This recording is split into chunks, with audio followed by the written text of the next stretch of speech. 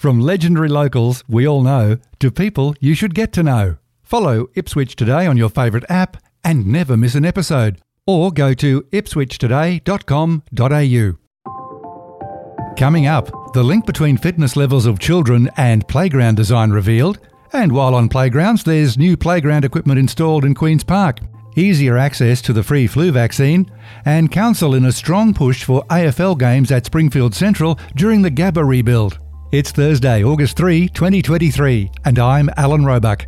Welcome to Ipswich Today, which acknowledges the traditional custodians of the land on which it is produced and pays respects to elders past, present and emerging. This podcast is supported by Kinetics, people-powered web hosting trusted by Australian businesses since 1999. Who would have thought that the design of playgrounds, like the kind you find in childcare centres, could influence the fitness level of young people? Lucas Ritson is the co-founder and CEO of commercial playground design and construction company called Worthy. Thanks for speaking with Ipswich Today, Lucas. You're more than welcome. Thanks for having me on. When did you develop a keen interest in playground design? Well, being one of six boys, it started pretty young. Probably as young as I can remember when it came to building cubbies and creating things for us to do outside. But officially, we've been 10 years with Worthy now. I see you've got a playground installed at Winston Glades Early Learning Centre here in Ipswich. How did you happen upon the link between playground design and the fitness of kids? We worked closely with the director there, Lisa, who's been a part of the community for a really long time. And we were thinking, what can we do to leverage on the opportunity of their great practices that they have there? They've got bush kindy, and then we've got the point in time where we're changing an environment completely. We know there's not a lot of data around in recent times. There's more and more every day. There's not that much data specific to Australia around outdoor play and the impact on physical activity. A lot of the Australian default for outdoor play and physical activity all is swayed towards organised sport. But when you look at the information, the number one bit of highest ranking physical activity is play for children. What sets your designs apart from others then? I notice on your website you're using a lot of natural material, a lot of timber, which kind of reminds me of cubby houses. Now, you mentioned it before. But so what sets your designs apart? I like to think about designs as that bridge to that authentic adventure that so many of us had as children. As neighbourhoods shrink, free play shrinks. In one generation, we've moved from a kilometre of free play to line of sight. So just looking at the childhood experiences is all the motivation we need to be very considered in the design and very considered to be that opportunity and the bridge between an experience that a lot of children aren't getting right now. And because we are involved specifically in the early childhood sector, we have so many children coming through the doors there. They are a very well-known popular centre with the community as well. So I think leveraging on their practices sets it apart and creating that authentic childhood experience. We actually developed a framework that we call the ecology of play that we layer over the top of our designs.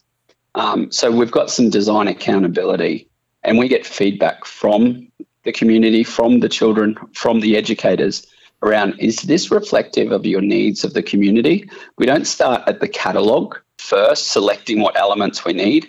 We start at who's the user? What are the developmental and childhood needs of the children that are going to be using the space first, and then work our way back? I think that's contributed to a lot of success in creating these environments.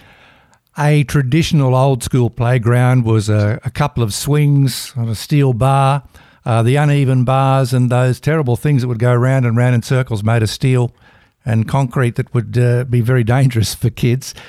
It's really come a long way in a couple of decades. How do you get kids to engage, no matter how good the design is, how do you get kids outdoors and on the playground, in the playground? Well, if we take a step back, and we have to acknowledge the importance of play and the importance of physical activity as a solution for well-being.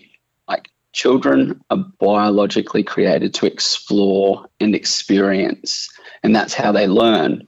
So it's about creating an environment that's welcoming enough to inspire their intrinsic motivation to explore. It's something that is changeable, something that's fluid, something that you imagine when we're talking about the early childhood sector, that some children might be in these yards for literally half of their lives. So if we've got those same static, the classic design that you referred to earlier is the 4 S's. The slide, the swing. Oh, I forgot the slide. Thank you. Yes. Yeah, the sand and spin. That's the classic default. We've moved a long way. I think because traditionally childhood experiences happen in the neighbourhood, that's not happening now. So we need to have more accountability within the centres and just making an environment so inviting and so full of wonder that the child wants to be outdoors. And if we treated the outdoors and play is important because it's a safety and well-being tool. If we treated it as such, we're unapologetic about needing to get children outdoors. The Australian Institute of Health and Welfare indicates that kids aged 5 to 12 should spend no fewer than 60 minutes a day taking part in physical activities. What other studies have you seen, and what are they saying about the typical young kid? What are they doing outdoors? How much time? Well, it varies across Australia. Generally, the lower socioeconomic areas have less outdoor play. And some of the data is that children in a city are having more physical activity than children in suburbs and even semi-rural areas because they're exposed to what we call functional physical activity. They're walking to the shops. They're walking outside. They might be in a city and in an apartment. A young child in an apartment, that's all the motivation a parent needs to get that child outdoors on a Saturday morning when they're bouncing off the walls. So they're actually having more physical activity than the children we're seeing in the suburbs. Interesting. Coming back to the construction materials you use in the playgrounds, you use timber heavily. Why is that? When we think about the children and how they learn, children learn through their senses. And if we go to the types of sensory activation that children need to have very simple processing through their bodies of material, enough to create a spark of inquiry, but not so much of a spark where it's overwhelmed, that's where the use of timber is really handy. Anything like you imagine post or pre-industrial revolution are very easy for our senses to absorb. And you imagine what the children are exposed to now in the form of sensory overload in the form of light from screens. And Yes. It's about creating a span or a spectrum of sensory exposure to give that child a true understanding and a true processing indicator. Apart from the design and to make it really inviting and, to satisfy the curiosity of kids, are there any simple tips you could give parents to encourage more outdoor play? Absolutely. It all comes down to relationship. If we're connected with our children, we've got margin and we're going outside with them, they'll be motivated to go with us. Few little tips. Plan your outdoor play time at the start of the day, not at the end of the day. Don't put it at the bottom of your list. The child's exhausted, they're run down for the day. You are as well. It's not going to set yourself up for success. And also, just let the child lead the process. Because within play, children get satisfaction within the process of play. For adults, we've got this learned behaviour about play's about the outcome. Life's about the to-do list. Once we finish this thing and then we can tick it and we're done. We've just got to be aware of that contrast in how we value experiences with our children. It doesn't have to be a grand result. It can be anything because a child's actually getting the connection and the value out of the process. So focus on process and do it first thing in the start of the day. And what about building your own cut-down version of maybe something the parents have seen in one of your playgrounds? Have you got any tips there? Yeah, absolutely. What we can talk to there is like the types of play experiences more than the actual structure or element. So we want to have availability and just think, does my child have the opportunity to move at high speed? If I've got a small yard, maybe we have to go out and somewhere else. So looking at opportunities to move at high speed are really important. Also, do I have a place where my child can seek refuge, or that hidden place away from everything else? That's why children seek out cubbies. They're using it as a bit of regulation. They're using it to foster and create a bit of independence away from the parents, which is really, really important. So look at the types of behaviour that the child is motivated to move towards, and then just create little spaces where they can extend on that. That's absolutely fascinating, Lucas. You're giving me terrible and good flashbacks at the same time. Yes, I was a cubby house builder way back in the day. Fascinating subject, and I'll put a link in the show notes so mums and dads can check out some of the stuff you make. It's quite brilliant. Lucas Ritson, thank you so much for speaking with Ipswich Today. Thank you so much for having me.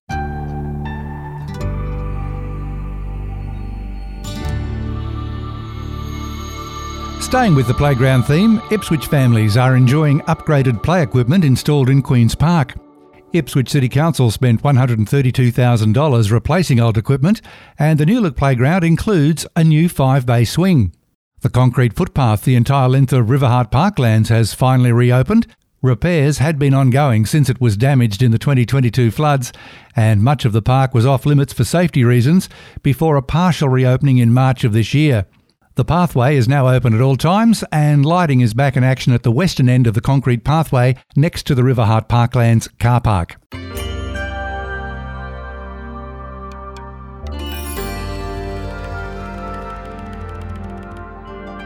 To help you beat the winter influenza blues, Ipswich City Council has teamed up with Queensland Health to deliver additional free community flu immunisation clinics until the end of August. Regular clinics are run on weekdays, and until the end of August, Council will provide free weekend clinics at Springfield Central, Rosewood, Ripley Valley and Ipswich Central.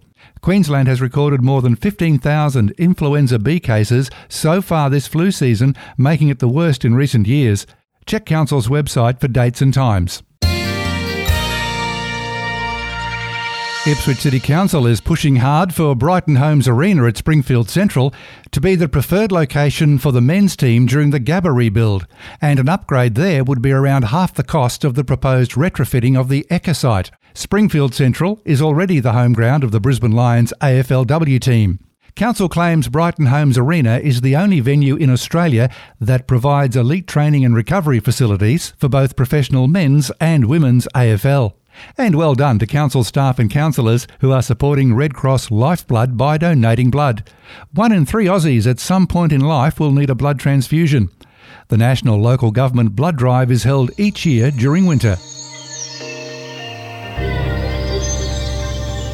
That's it for this episode. Just a reminder to look for handy links in the show notes. Ipswich Today is supported by Kinetics, people-powered web hosting trusted by Australian businesses since 1999. This podcast is listener-supported. Please make a once-only gift or regular donation to help keep it online. Just go to ipswichtoday.com.au.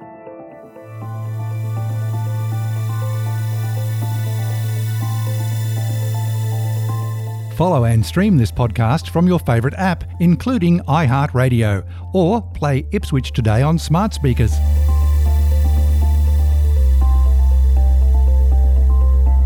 Music is supplied by Purple Planet Music.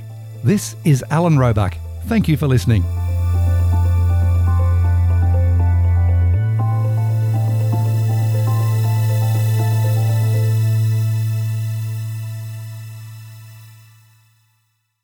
Enjoying Ipswich Today? Please share the love on your socials.